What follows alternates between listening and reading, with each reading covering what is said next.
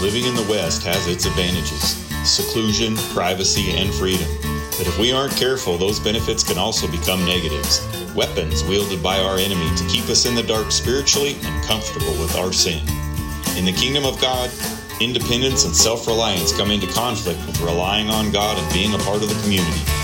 As we live in that Western pull yourself up by your bootstraps independence, we grow accustomed to making it on our own. As we live our lives each day, it is easy to become so preoccupied with the major sins of our society that we lose sight of our need to deal with our own more subtle sins. Our Western way of life is a great gift, but unless kept in check, it can become a weapon in the hand of the enemy against our spiritual life. A weapon that can lead us down a road of acceptability or respectability of our sins. May we remember that sin grieves the heart of God and lean on Him instead of ourselves as we journey through life. Being aware of our sin, repenting of it, and living for Jesus and not ourselves as we live life in the West.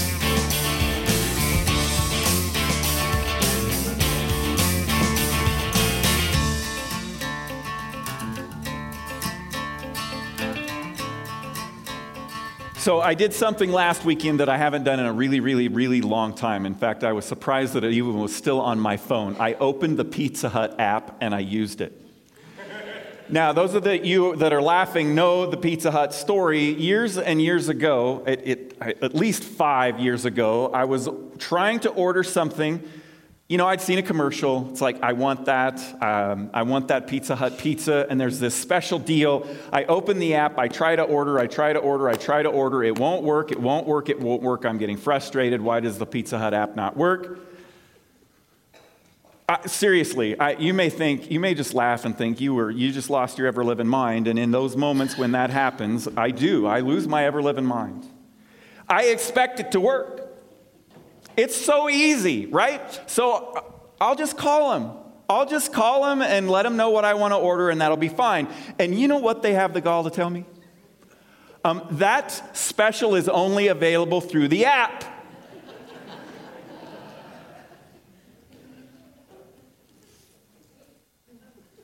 Not one of my finest moments. I said some things. I mean, I didn't swear or anything, but I wasn't making friends at Pizza Hut. And if they knew me, I was not presenting the lifestyle of a Christian very well either. I mean, I deserve to get this special deal with this pizza, right? Do you ever feel that way? Do you ever feel like you deserve something? Well, I don't know if you've ever been in that situation, but that's what we're going to be talking about this morning. And the word that we're using this morning is the word entitlement. Now, this is week 2 of our series, The 7 Respectable Sins of the West, a series focusing on sin, a series that you knew, many of you, coming back today, we were going to continue to talk about sin, and I want to thank you for being honest enough to say, yeah, you know what, this isn't a series I'm just going to skip. I'm going to submit myself to the hard teaching that we are experiencing this. This is a series that highlights, among other things, our need to struggle with sin. We get comfortable with sin in our life, and it's not a good thing. Our enemy wants us to be complacent and unworried about the sin that's in our life. It is important that we ask the Holy Spirit to search our hearts and show us if there be any wicked way in us, any of them. White lies, sin. It's sin that grieves the heart of God. Not telling the truth, not telling the whole truth. Anger, impatience, yes, all sins that grieve the heart of God. And if you're going through the book, Respectable Sins, in that, I think it's the 2nd chapter, Ralph Venning, the author of a book entitled The Sinfulness of Sin, which you would think, of course, you would know that sin is sinful, right? But do we really? He says that sin is a diabolical force within us. Sin is vile, ugly, odious, malignant, pestilent, pernicious, hideous, spiteful, poisonous, virulent, villainous, abominable, and deadly. Not words that we typically think of when we sin. We just don't think it's that bad. And those words don't just describe the scandalous sins of our society like abortion or adultery. They also refer to respectable sins like impatience and pride and frustration and self-pity and entitlement. In this series, we're challenging ourselves to identify sin in our lives and to repent of it. Now, one of the original 7 deadly sins, not sins that kill us physically, but that kill our relationship with God and our intimacy with Jesus Christ, was pride, one of the original 7 deadly sins. Entitlement is a more focused version of that sin. Entitlement, it really overlaps with a lot of things. Honestly, comfort bleeds into entitlement. It's the things that we feel that we are owed. It's the things that we feel that we deserve. Now, what kind of things come to your mind that fit in there? What kind of things do we feel like we're entitled to? Let me just hear a few things, and you'll have to speak up because you know I'm hard of hearing. Money. Yeah, we feel like we're entitled to money. I mean, we need it, right? And I did the job, so I'm entitled to that. What else? Respect. Absolutely. How dare you treat me like that? I mean, I deserve your respect. What else? Freedom. Absolutely. Why? I mean, this is the land of the free and the brave, right? I mean, I deserve that freedom. What else? Playing time. Yes. I deserve that. I'm at practice every day. The coach should put me in. What else? Huh? Love. Yeah. I mean, I'm patient with other people and I love other people. Some other things. Health, time, food, safety, salvation. I mean, I deserve it, right?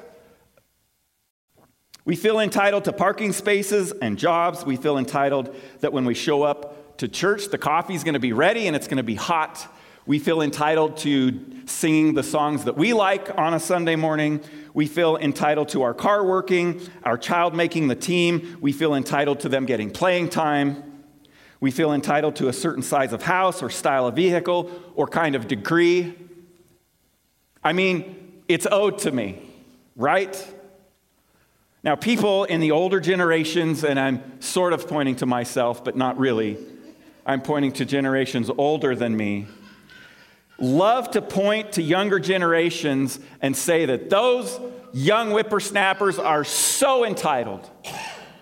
They're just so entitled. And while that may be true, albeit an overgeneralization of an entitled generation, in saying or thinking that, you tend to puff out your chest as if you are not. But there are all kinds of expectations that we have set in this life that we feel we are entitled to. That's true for every single one of us. There are entitlements that we carry with us that we don't even see, that we don't even realize. I heard this from another pastor, and I think he's dead on. Here is a surefire way for the rest of your life to know if you're entitled, to know if you feel entitled. Okay, this is how you can know. What do you complain about? What do you complain about? Whatever you complain about, that's what you feel entitled to, that other thing. Whatever it is that you're not getting. The more you complain, the more entitled you are. The things go hand in hand. Now, some of you are thinking, yeah, but there are some things that we should complain about, right?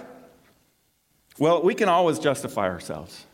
When we complain about something, we can always justify that complaint. And I'm just telling you, our complaints will point to what we feel entitled to. Now, last week we talked about busyness and we talked about Jesus' interaction with Mary and Martha, and we talked about the importance of putting the big things in our life first, that we make sure that we are committed to the big things, the priorities. What are our priorities? A relationship with Jesus Christ has to be priority number one, and that if we can get the main things, if we can be committed to those, sold out to those things, that a lot of those other things that we have in our life, that they will fit, or that we will recognize that, that meeting can happen without me. Yeah, it's a quarterly one. I had to make a decision Saturday morning. I had a funeral. at 11, the meeting was at 8. Can I squeeze that in? Yeah. 3-4 days before, I was like, yeah, I can make it. The night before, I'm thinking, honestly, I just really feel like I'm shortchanging the family if I try to squeeze that in. That was a pebble that I just said, you know what? It's not priority. I can let it go. Did the meeting happen? Yes. Did they make some decisions? They did. I know what they are. That's fine. I wasn't there. We need to have those priorities set in our life. Well, today we're talking about this idea of entitlement, because I think entitlement is so much the air that we breathe. I mean, we swim in it every day so that we don't recognize ourselves personally those moments in time when we feel entitled. Easy to point the finger. Oh, those kids, they're just entitled to this. They think they're entitled to that. They think, yeah, what are those things that I feel like I am entitled to? The scriptures we're in today, we tend to maybe skim over them because we think that the goal is too lofty, that it's asking too much. So I really don't need to take it seriously, but we do. We shouldn't ignore them. So let's get into it. Turn with me to Luke chapter 14. Luke 14. And I think we're so used to living this entitled life that we just simply make excuses and we justify our attitudes. We just accept them. Even maybe think that they're respectable. And my fear is that we're settling for a counterfeit Christianity. And I just don't want us to do that. So as we move through this passage, we're going to look at what entitlement is, what entitlement leads to, and how can we change it? Where do we go? How does that apply to us? In verse 1, Jesus goes to a prominent Pharisee's house. They must have invited him over. Now, they didn't invite him over because they really wanted to show him hospitality. They invited him over because they wanted to test him. Verse 1, one Sabbath, when Jesus went to eat in the house of a prominent Pharisee, he was being carefully watched. There in front of him was a man suffering from abnormal swelling of his body. So the way that they tested him was to present him a need on the Sabbath day. Now, their Sabbath was a Saturday, so it's a Saturday, and you were not to do any work on a Saturday. So they bring this man. This man just so happened to be there, right, on a Saturday, and he had a great need.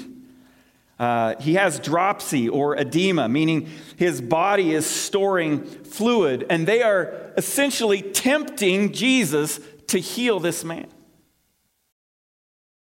This is a merciless act. They're using this man. They don't care about whether he's healed or not. They're after Jesus. It's selfish, it lacks compassion, and it's targeting Jesus. And of course, Jesus, being filled with compassion for this man, does what Jesus does. Verse 3, first Jesus asked the Pharisees and experts of the law, is it lawful to heal on the Sabbath or not? He knows what they're doing. Well, they don't answer. They remain silent. So taking hold of the man, he heals him and he sends him on his way. Then he asked them, if one of you has a child or an ox that falls into a well on the Sabbath, will you not immediately pull it out? They had nothing to say. I mean, Jesus is saying, wouldn't you care for the things that you care about? Wouldn't you tackle this problem if it was something that you had created? And then it immediately goes into this scene where people are jockeying for the best position at the table.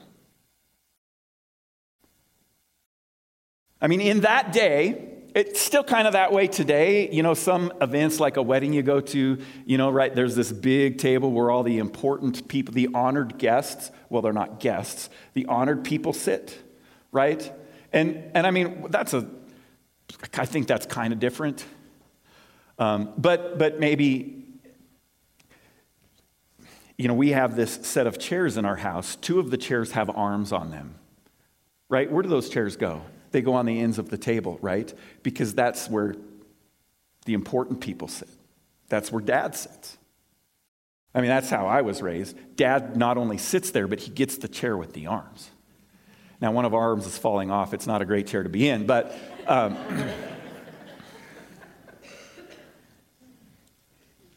if you could work your way next to the person that's sitting at the head of the table, you were in an honored position. And that's what Jesus is tackling here. That's what Jesus is tackling here.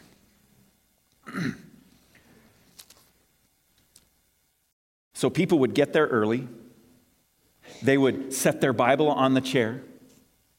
Or maybe you go to the seat next to the table of honor and you pick up the spoon and you stick it in your mouth. Yep, it's my seat. You don't want this one. I licked the spoon. This is my seat. I get to sit in the honored place. So Jesus tells this story when he notices this happening in verse 7. The guests are picking the places of honor. Verse 8. When someone invites you to a wedding feast, Jesus says, do not take the place of honor. For a person more distinguished than you may have been invited. If so, the host who invited both of you will come to you and say, give this person your seat. Then, humiliated, you will have to take the least important place. But when you are invited, take the lowest place, so that when your host comes, he will say to you, friend, I want to move you to a better place. Then you will be honored in the presence of all the other guests. For all those who exalted themselves will be humble, and those who humbled themselves will be exalted. I mean, that's in the Bible. How should that change the way we live? Answer this question. As a Christian, is it ever okay to want the best seat in the house? Can we ever go to a concert? Newsboys comes to mind because I really liked the Newsboys. And I don't know, camp out at night, run in, throw coats on the front row for all of our friends so that we can sit in the best seats of the house. Is it okay for us to do that as a Christian? I want the best place that I can. If Jesus was standing right here, right this morning, and he told us this parable, how would we answer that? How would that change our lives? How is this text to speak into our lives? Jesus said it. The Holy Spirit preserved it for a couple thousand years, and we're here this morning to read it. And in hearing it, my hope would be that it penetrates our heart and that it changes us. What does God want to change about you this morning? In this text, for you this morning, what is God doing? Should we ever take the best spot? Well, maybe so that we can give it to somebody else, so that we can show someone else that place. So first of all, let's define entitlement. Entitlement is focusing on what you deserve. Focusing on what you deserve. When we focus on what we deserve, we live in this hyper-awareness of our rights. These guys felt like they deserved the place to sit in the place of honor, like it was their right. We talk a lot about rights that we are owed. It's my right. As Christians, we are to use whatever our sovereign God has entrusted us to serve others. That's basic Christianity. Living out our faith. You've trusted in Jesus. His Holy Spirit has moved in you. He's gifted you. He's changing you. And what he wants you to use those gifts that he's given you for is to benefit the community, to benefit everybody else, not yourself. How can I use those things God has given me to serve others? Philippians 2:3, Paul says, do nothing out of selfish ambition or vain conceit, but in humility consider others better than yourselves. I'm sure you've read that 100 times, right? Couple key important words in there. Nothing. Do nothing. Does he really mean nothing, though? Because that's pretty high bar. I mean, we're so far from do nothing out of selfish ambition, aren't we? in our world today. We don't even realize how far away we are because we are respectably comfortable wanting things for myself. Or maybe we're just doing enough so that we feel that we're okay, that we feel that we're good, right? I mean, bare minimum. And I'm with you when I say we spend our lives trying to put others or to put ourselves in places of honor. You might be thinking, I don't know if I really do that. No, you do. You do. It's why you dress the way you dress. It's why you drive what you drive. It's why you live where you live. It's the letters behind your name or on your business card. It's the title you put at the bottom of your signature on your emails. Anything that we can find in order for other people to show us that we deserve their honor, we do it. We do it all the time. Have you ever been on a bus and observed someone offer their seat to someone else? You know, you're on a packed bus, or maybe you're on the subway at DIA, and you know how shaky the subway is at DIA, and it's just packed, and you tried to get to the front of the line so you could get to the end and sit by the windows, but you couldn't quite. So there you are standing, and you notice out of the corner of your eye, maybe even an elderly gentleman sitting on the thing, and there's a lady standing in front of him, and he gets up and says, hey, no, you go ahead and take this seat. See, there's sacrifice in that. It makes the person who had the good spot uncomfortable. And unfortunately, as we deal with entitlement in our lives, there's no comfortable way to do it. It's uncomfortable. We have to do things that are uncomfortable as it pertains to entitlement if we want to get through it. You see, there's going to be discomfort as we seek to kill entitlement in our lives. Think back to all the things that you think you deserve. And honestly, don't tell me there aren't any, that you couldn't think of anything. Because we all can. I mean, we're really far from where we need to be, aren't we? Really far. Not just a little bit off. It's the air we breathe. It impacts everything that we do. Look at verse 9. Jesus says, if so, the host who invited both of you will come and say, give this person your seat. Then humiliated, you will have to take the least important place. Whoever wants to humble themselves will be exalted. Whoever wants to exalt themselves will be humbled. In 1 Peter 5:5, it says, God opposes the proud but gives grace to the humble. God opposes the proud but shows favor to the humble. This theme is repeated throughout the Bible. Sometimes people say, well, I just feel like God's not for me. I feel like he's not with me. He's not helping me. You know, it seems like God is against me. Well, first of all, that's not true. God is for you. He sent his son, Jesus Christ. Forsook heaven, gave that up, came down here, lived confined to a human body, was crucified on our behalf, took on the sin of the world. You can't tell me that God is not for you, because he did that for you. He did that for me. And then in the midst of that reality that God has given us everything through Jesus Christ, which he has, there may be some pride and entitlement welling up in that it has placed you in a position that is in opposition to God. Humble yourselves, therefore, under God's mighty hand, that he may lift you up in due time. 1 Peter 5:6. Entitlement is focusing on what we deserve. Now, next, entitlement leads to disappointment. How does entitlement lead to disappointment? Entitled people rarely feel anything goes their way. So there is a lot to complain about all the time, and you just sit and you soak in that disappointment. I mean, it's true. It always causes disappointment. Every disappointment you've ever experienced comes from your expectations, and entitlement is the most dangerous form of expectation.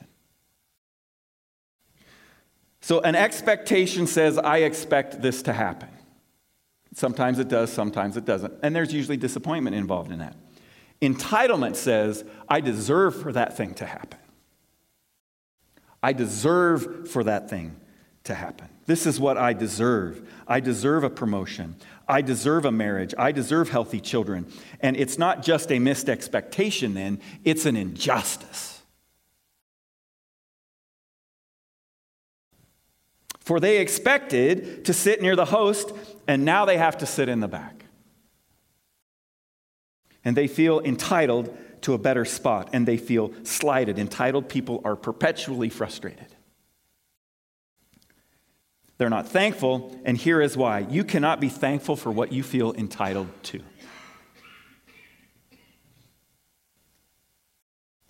You cannot be thankful for what you feel entitled to. So entitled people are some of the least grateful people that you will ever meet. So, a couple questions. Have you thanked God for a roof or a bed to sleep in lately? I haven't. Sometimes my paycheck hits the bank and I don't even thank God for his provision for me. Because I think that I deserve that. I'm owed that. I mean, I put in the work, right? Well, where did the job come from? God gave it to you. Where did the decision to how much to pay you for said job? God did. See, in our culture, in our West, and I was having a conversation with somebody this morning before church, and she said, that's the West as in our culture as a whole, not the East, not in our country, not like the Middle East, but the West. Yeah, it applies really to the whole world.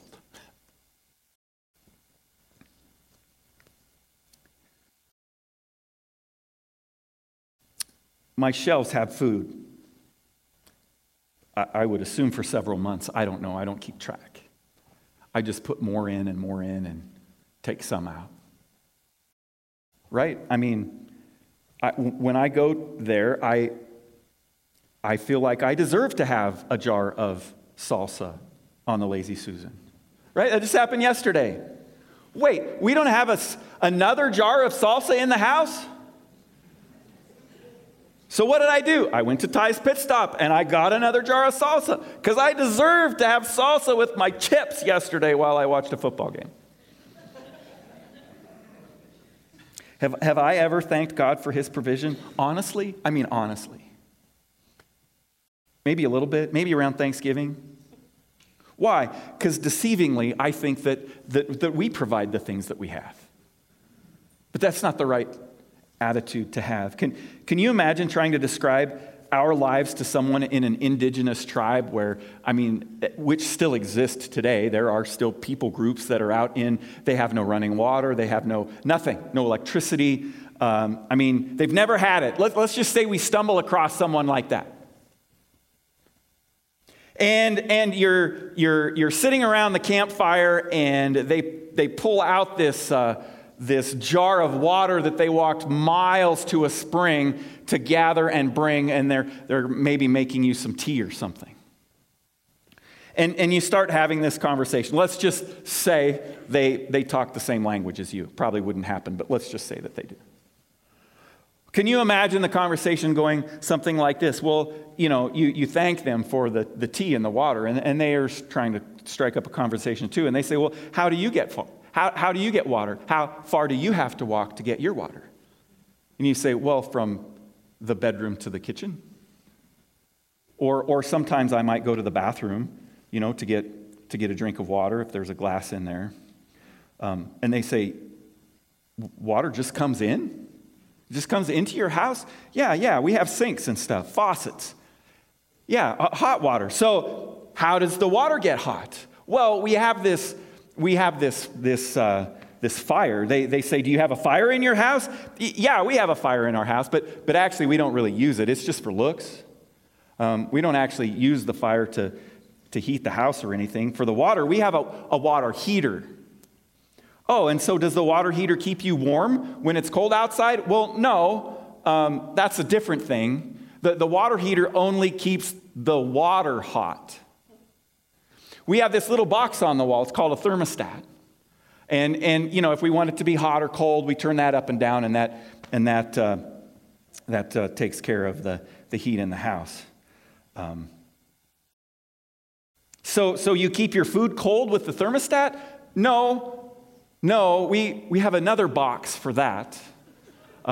It's called a refrigerator, because it would be too cold in the house if we kept it the right temperature to keep our food from spoiling. No, we have another box, so we put our food in there.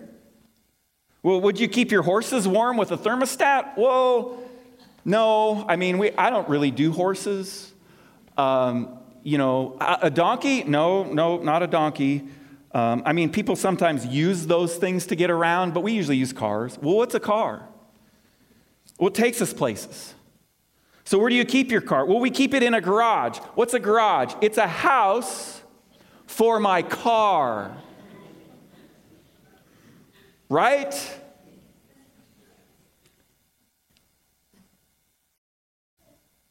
That's crazy. It's crazy. We have so much to be thankful for.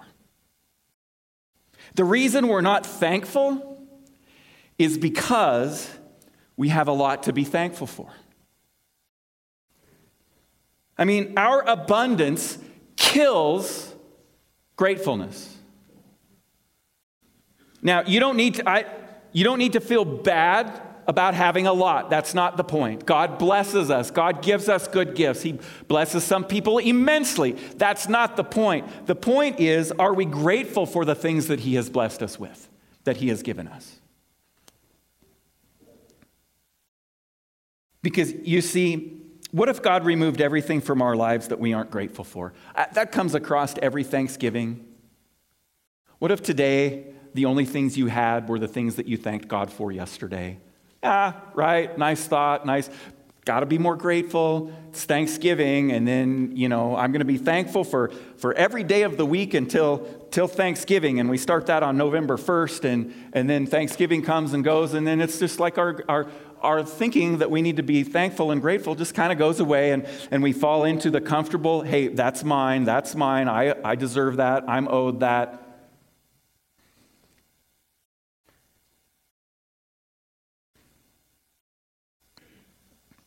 We can't be grateful for those things that we feel entitled to. So we need to ask ourselves, what should you feel entitled to?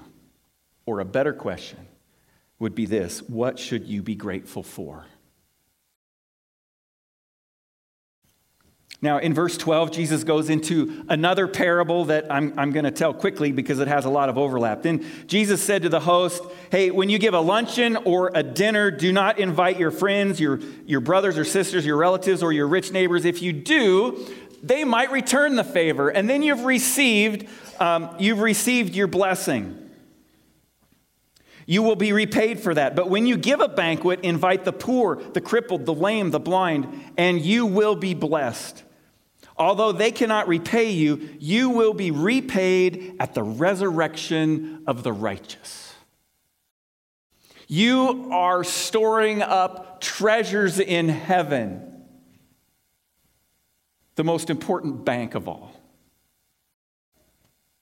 So in both of these parables, in fact, in the next one too, so 3, right, bang, bang, bang. Jesus tells a story about a party. There's this great banquet. Imagine you're throwing a great big party.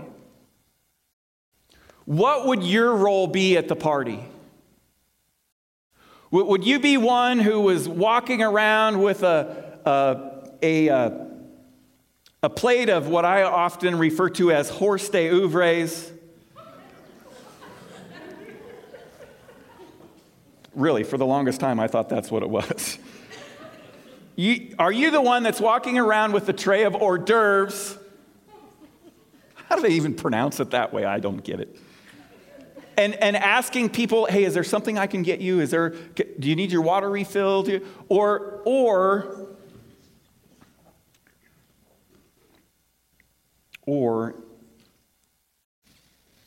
Are you the one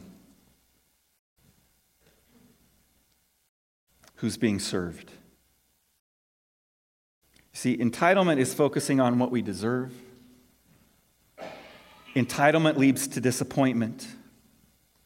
So what do we do about it? Number 3, we change entitlement by changing our perspective. We change our perspective. So are you the host or are you the guest? Are you the one that goes and is expecting to be served? Or are you the one who is doing the serving? No, we are the servant. We are the ones walking around with that plate. The scripture makes it abundantly clear that our role in this party called life is to serve. We got to recognize that our role is to serve. There's 3 ways that we can change our perspective. The first one is this. I didn't give you fancy little dots under this point, but Roy's going to put them up on the screen for you. We need to understand that our role is to serve. Luke chapter 13, verse 30, one chapter before this one. Jesus says, "Indeed, there are those who are last who will be first, and first who will be last." I've invoked that at many a carry-in dinner. Nope, I'm going to eat last, because you know what? Those that eat last someday are going to be first. Right? And in my mind, I'm already doing the math. Is that right? I don't think so. A pastor was in Rwanda sharing the gospel with children on the streets, and he had this bag of candy with me, and kids were mobbing him trying to get the candy. I mean, they were all gathered around him. I mean, they were pushing each other. They were actually slapping each other, trying to get to this guy who was sharing the gospel who had this bag of candy. So he thinks he's going to do something really good, and through his interpreter, he says, "Tell all of these kids that the last will be first and the first will be last." And the interpreter says that over and over and over again, and it seriously backfired. All of the kids run as far away from him as they can get. They're clamoring to be at the back. They're pushing and shoving to be at the back. And isn't that true? Isn't that how we think? This is what God's word said. So now how can I manipulate that to benefit me? To still get what I want? It's a hard place to be. It's challenging. We need to understand that our role is to serve. Not figure out the system, not figure out how we can manipulate our way. We change entitlement when we change our perspective. And we understand that our role is to serve. A second way we change our perspective is to live for eternity. See, we're tempted to view this world as our playground to experience all of the joy and happiness that we can. But you see, that's an atheistic worldview. That's get as much as I can here before it's over, because when it's over, it's just kind of over. Not true. And not a Christian worldview either. The Christian worldview is, look, we have a limited amount of time to live on this planet. We all have an expiration date stamped somewhere, but we can't see it. We don't know how many days we have left. So what if we took whatever days we have left and we try to serve as many people as we can serve? I mean, thinking incorrectly, I would want to make a competition about it. No, who wins at serving? No, don't go there, David. There is nothing here that you will give up in the name of Jesus that you will regret. I read that last week. Think about that. There is nothing here that you will give up in the name of Jesus that you will regret. Nothing. We can invest our eternity today by doing things for people who can do nothing for us in return. That's living for eternity. Verse 14, although they cannot repay you, you will be repaid at the resurrection of the righteous. We got to expand our thinking. We think here carnally, materially. No, we need to live for eternity. We need to remember that we need to learn that we all actually deserve hell. That's what we deserve. In our sin, in our disobedience, what we really deserve is punishment.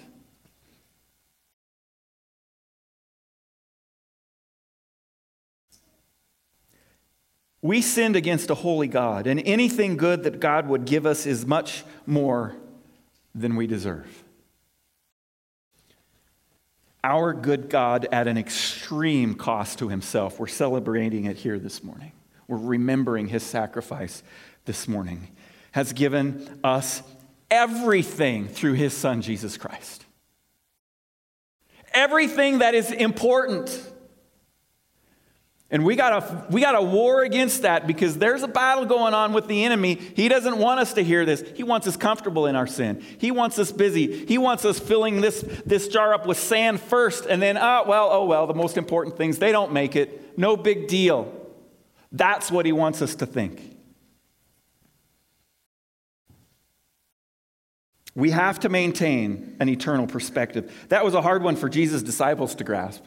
I mean, they really struggled with the last will be first concept, right? Over 9 times, the disciples in the Gospels, 9 times they asked Jesus, which of us is the greatest? Can we sit at your right hand? Can we sit at your left hand? Who gets to be first? In Mark chapter 10, verse 38, in response to one of these moments when they asked if they could sit at his right and his left in glory, Jesus said, "You don't know what you're asking. You're not going to be able to suffer the way that I will suffer." And then he blatantly and specifically shares the gospel with them. He says, here's the deal. Look, I'm going to Jerusalem and they're going to kill me. I'm going to be killed. I'm going to surrender myself to death. And he says, you know those who are regarded rulers of the Gentiles and how they exercise their authority over others. They lord it over others. Their high officials exercise authority over them. It's not to be that way with you, Jesus said to the disciples. That's not you.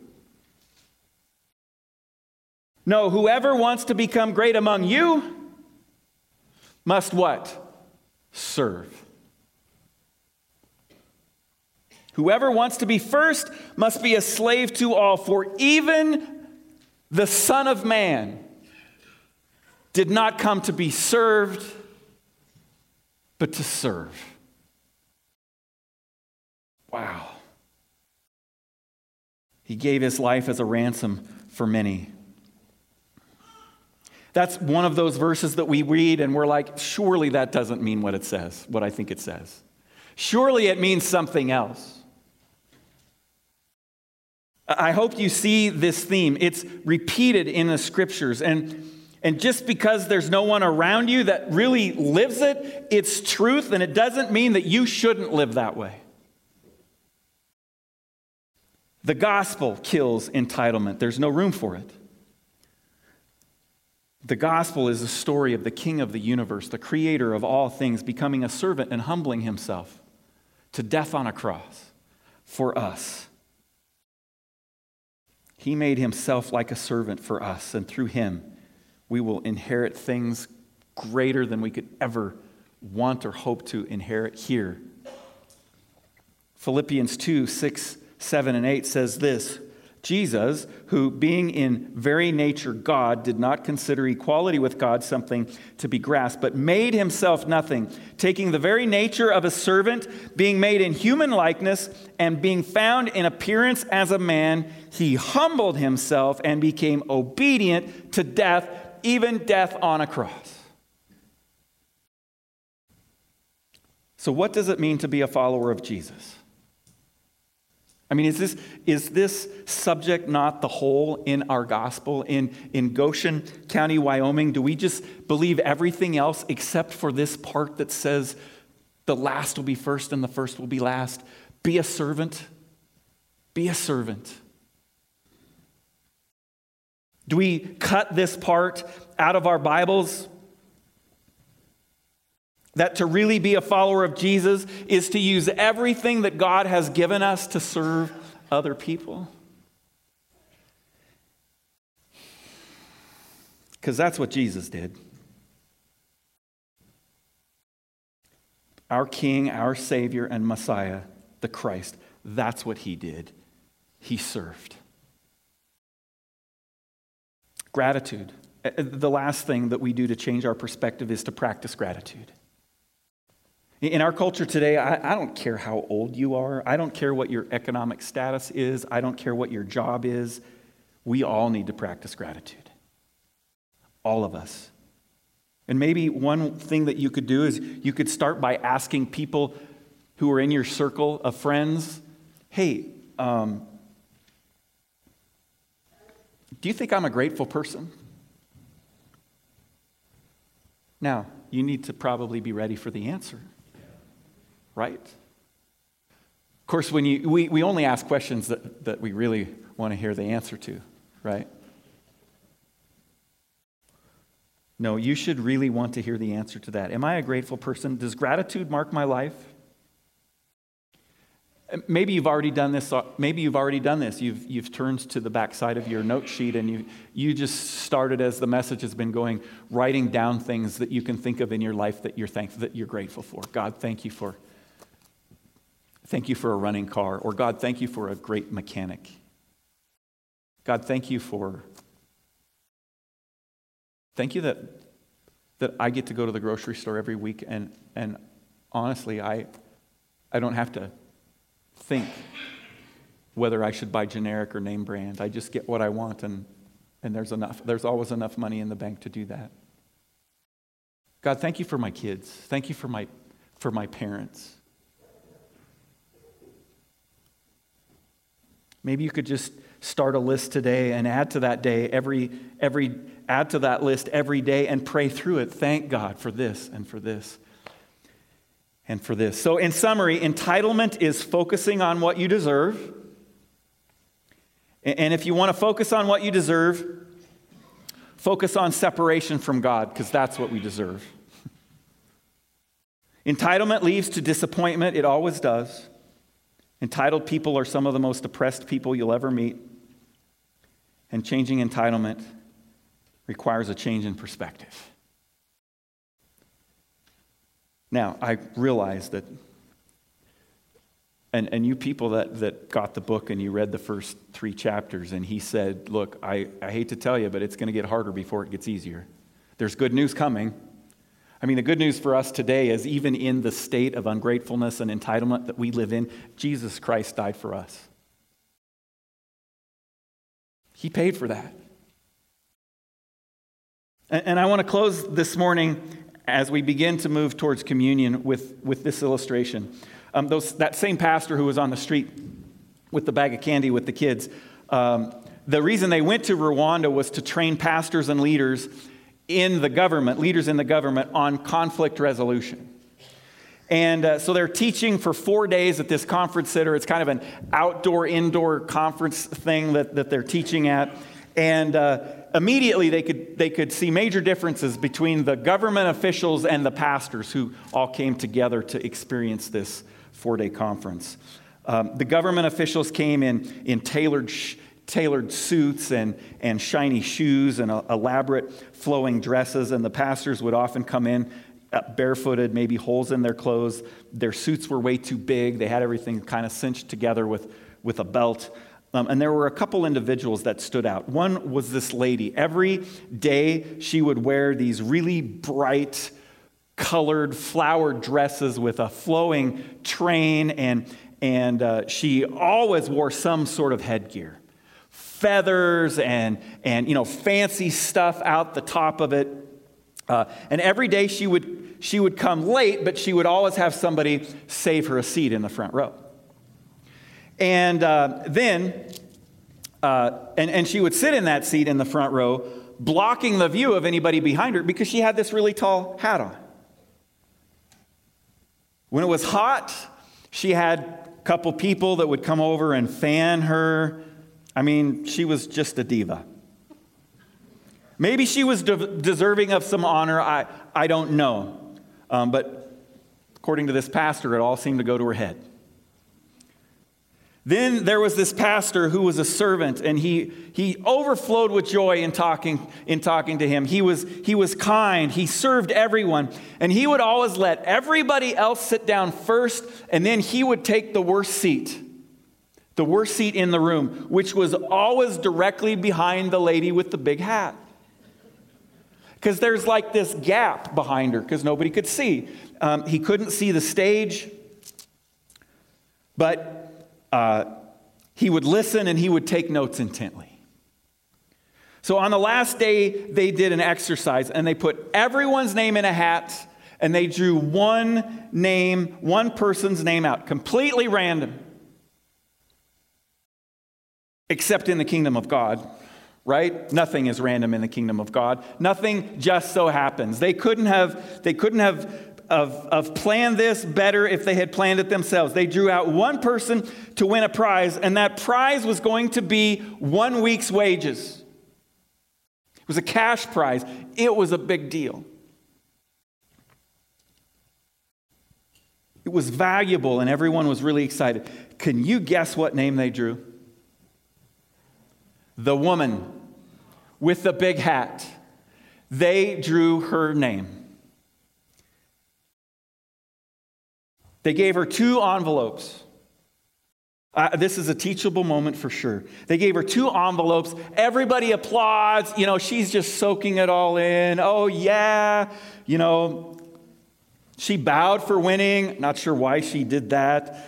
Everybody's going crazy. She's smiling, glowing. Yes. Right? I did it. Of all people in the room, I would deserve to win the big prize.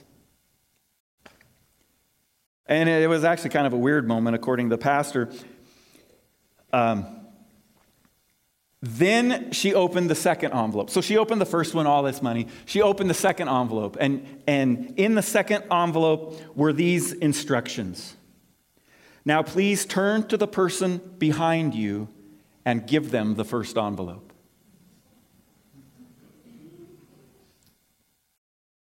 And the pastor, of course, tried not to take it. He just lowered his head, but she had to give it to him. Now, I don't know what the reckoning in the end looks like for us, but I'm telling you, there are people on earth today building palaces who will one day hand them over to the servants of God. I don't know what it looks like, but ultimately in the end, God's in charge of whoever gets whatever. He's the one. He says these things. This is His word we're reading today. How is it going to change our lives? He says these things, and we have been challenged. Again, let's pray. Lord Jesus, thank you. Thank you for teaching us today. Father, I pray that you would help all of us to kind of think about those things that we have felt for a long time that we're entitled to. As you sit there and as you pray, ask God, what am I entitled to right now? Where has complaining ruled my life? God, where have I felt slighted by you? Or where do I feel like you've done me wrong? Father, would you show us that in your kindness and your mercy and your sovereignty? Would you speak to us this morning? Would you show each of us where we've been entitled and it's just been normal for us for a really, really long time? Help us not to walk out these doors and just ignore what you're trying to do in our life. God, would you begin to change us right now?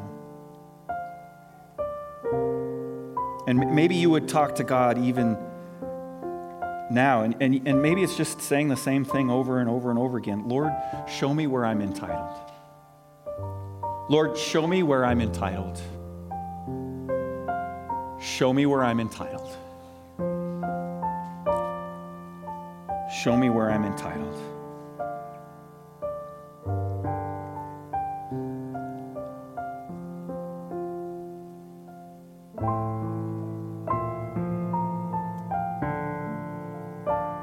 Oh God, may we not let this morning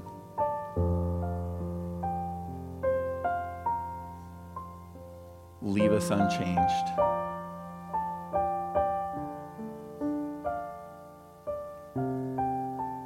help us to surrender to you. Help us to be grateful. And help us to serve others just as you served us. In Jesus' name, amen.